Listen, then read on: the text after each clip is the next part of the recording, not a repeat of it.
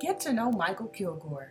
The singer, songwriter, and activist talks about his album, A Man Born Black, and making music with a very important message. All right, I am most excited about my guest today, Mr. Mykal Kilgore. Welcome to the show. Oh, thank you for having me. I'm so hyped to be here with you.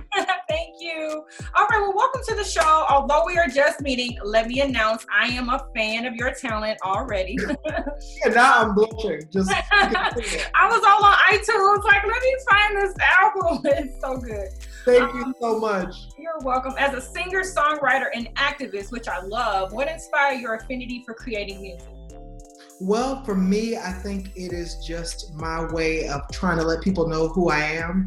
I was one of those kids who was always like, see me, because I'm real short. So I think music was my way of being big and being seen. And now as an adult, I feel like it's my way of trying to giving people a window into the real me. That's fantastic. I love that so much. And your sound is so multifaceted and your range is incredible with your soulful ballads. How do you personally describe the music that you create, from its lyricism to melody? Well, first of all, you really know how to woo a brother. You're saying all the right things and it sounds so good. But where my sound comes from?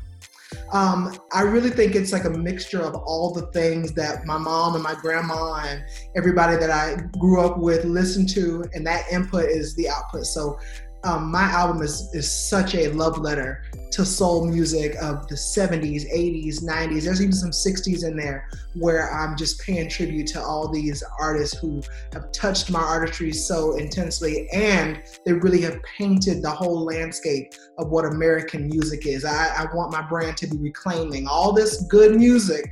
Black people did that in America, so the American sound is Black sound. Yes, beautiful sound, Black sound, and you could hear the ode to the previous generations of music, but then it also has your own flavor in it as well. So I like that you take the old school, create the new and improved Mykal Kilgore. I went way back on your YouTube, way back to 2011. And I love how your voice still sounds the same, but I hear like a theater sound in your voice. Did you start in theater? I actually did. Well, I started professionally as a theater artist. I've been on Broadway, multiple shows. I did Hair on Broadway, Motown on Broadway. I've done the first national tour of Book of Mormon. I've done lots of things on and off. And I would say that theatrical experience has really grown my pen as well as my performance, because that's a world where you got to rain or shine 8 times a week. You got to hit that stage and hit it right. So my goal is to bring that level of excellence to everything that I do.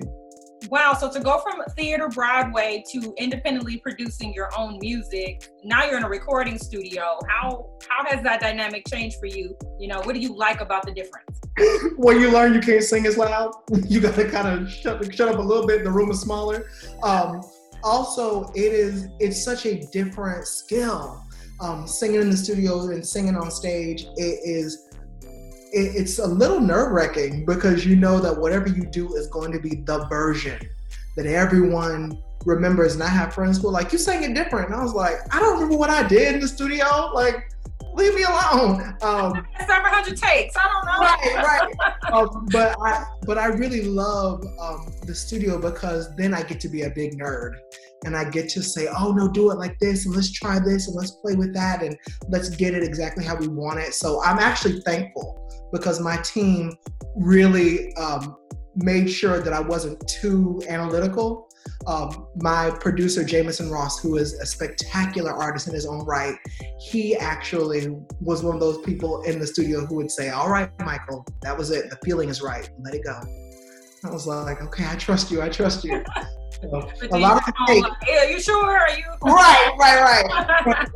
But we had to move on. So he was like, you can't go back now. So. Well, that level of perfection that you have in your music, it exudes. So, you care about having the best sound, the best take, and I really care about the message, and I think that's the theater in me too. I care that the story is clear for everybody listening, and that when you leave it, you're not just going, ooh, that sounded great. Going, oh, I felt that.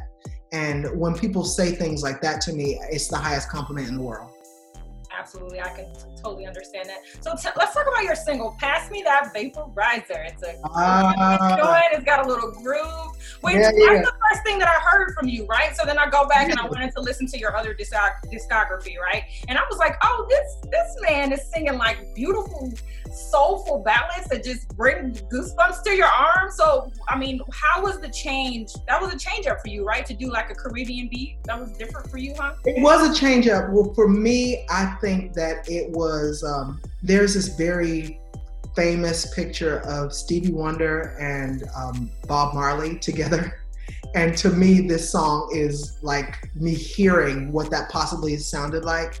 I wanted to write something that was a metaphor on, I'm trying to be deep. It was a metaphor for what Michelle Obama said when she said, "When they go low, we go high." So I said, okay, we go high, we go high, we go high. And I was like, oh, okay, well, the vaporizer, when they go low, we go high. And as I began to write the song, it kind of took that idea and transformed it into me writing a song that was kind of like a musical self-portrait, where I was able to say, this is who I am, this is what I feel, this is what I stand for. And that people like it and they're grooving to it, it just feels crazy to me. I didn't realize that it would be so beloved, because I love it so much. It's a creative ode to the essence of beautiful, powerful Black man. I'm married to a Black man, so I'm all for the Black man. So the cinematography of the music video, I feel, is stunning. What was that experience working with Paul A. Notice II? Oh my goodness, that was your vision to life. I know, didn't he? Yeah, Paul is my friend, so it was good to work with a friend, but also I wanted to do this video in a place that was about Black peace. It was a place of oasis for Black folks, especially Black men. So doing it in a barbershop was incredible. And as a queer Black man, it was extra special for me, because that was a place that for a lot of queer folk is a very difficult space. And I said, you know what? This is a space for all of us Black folk. And I want to make sure that this video feels like a real harbor for all of us. And I got that feeling from the moment we stepped into the barbershop to the moment that the video premiered. And I am so proud of it. So proud. So Penny's Barbershop is here in Chicago, where I am. Are you from Chicago? Yes. No, I'm not. My sister is from Chicago. My stepsister is from Cicero. Okay. So I spent a lot of time in Chicago, but to be on the South Side, which I love, I've spent a lot of time in Chicago and broke a lot of hearts in Chicago. But I love it there. I gotta know. Okay, my favorite part of the video, which I'm pretty sure is a popular part, is how you had the picture frames singing your lyrics. That was like genius to me. So where did that idea come from? That was the beginning of the video. Like in my mind, I was like, this is what I want it to be. I want it to be one of those classic barbershop posters.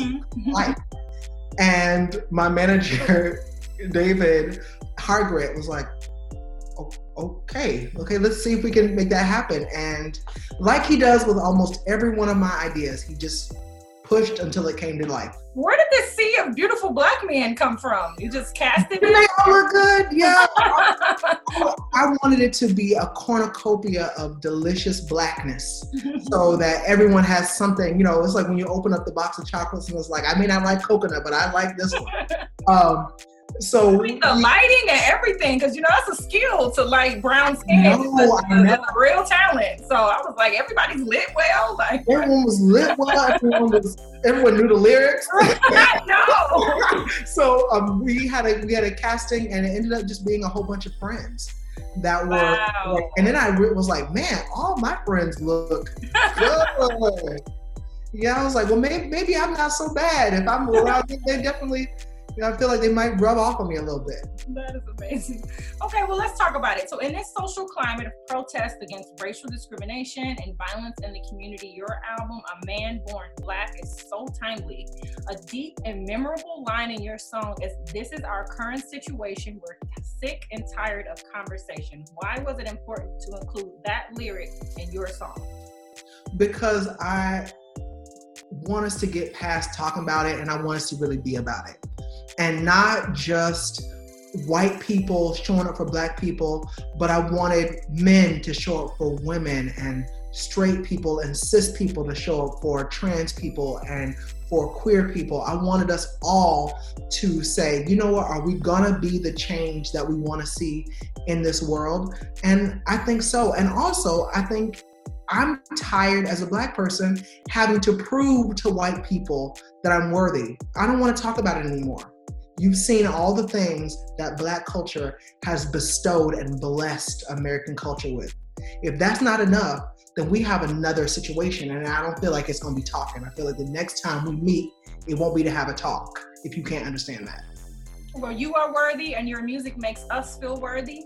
As a Black male in this world, how does it feel to write lyrics that encourage and inspire others? Because you said it's about the message. I mean, the melody is great, but it's about the message for you. Well, you know, that's a church boy. I mean, more than just a melody. You know, you have to have more than a melody. But I feel like it is a very holy, sacred space to be in a place where when people listen to your words, it touches their heart and it affects them. So I take it really seriously. I don't take myself seriously, but I do take that very seriously. And it is a very big responsibility. And I'm sounding so churchy now, but I'm prayerful that I will never lose the reverence for what it is to write something down, to say it out loud, and for people to hear it and hide it in their heart. I understand. Well, I want to thank you for creating music that touches so many people, you know, for creating music that's true to you. Because, I mean, you know, the music industry goes a lot of different ways, but to create music that is impactful is amazing, and you're amazing. So it's been a pleasure chatting with you. If anybody is interested in following your journey, purchasing your music, and just keeping up with you, how do they do that? Well, you can follow me everywhere on social media at MYKALKILGORE. You can go to my website, mykalkilgore.com. And please, please, please, if you like good music, pick up my debut album, A Man Born Black. We will do that. Thank you so much, Mykal. It's been a pleasure. You take care, you stay safe, and I can't wait to share this video with you. Take care of yourself. I can't wait for coronavirus to be over so I can get on that couch. I want the full version. Right, the real thing.